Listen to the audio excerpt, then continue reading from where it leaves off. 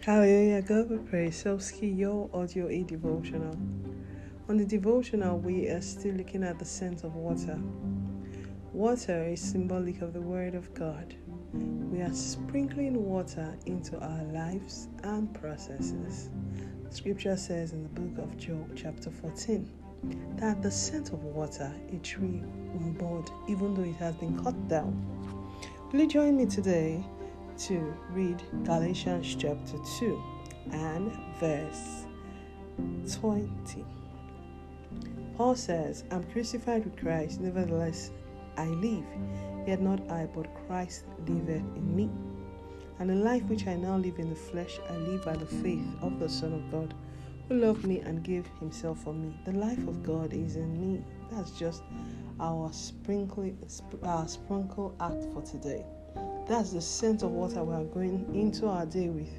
That the life of God is in me. The Bible says in 1 John chapter 4, greater is he that is in me than he that is in the world. I want you to carry this consciousness today that God lives in you. The greater one lives in you and you live his life. The life of God is in me. Let it sink down. The life of God is in me. The life of God is in me. When the doctor brings that report, take a look at it and ask yourself a critical question. If the doctor says this is in my body, can this cohabit with the life of God? The answer certainly is no. As long as it is not of God, as long as it does not align with Scripture, it cannot dwell in you. The life of God is in me.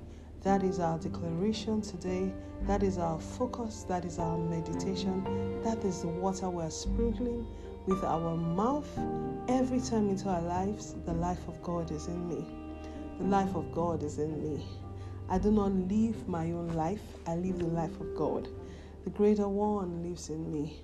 The life of God is in me. Hallelujah. Yes, the life of God lives in me.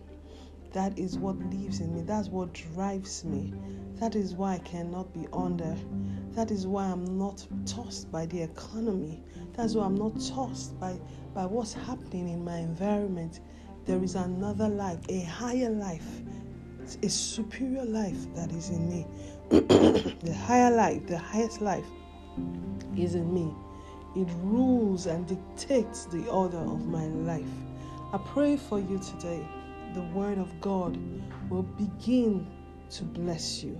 The word of God that you take in will begin to be an eye-opener to you. That the word of God will direct, lead, and guide you in all your endeavors in the name of Jesus.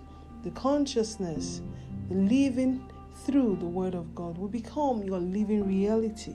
The life of God is in you. Do not forget. The greater one is in you.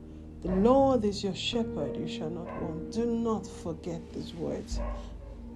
The greater one lives in me. God bless you. Have a beautiful day.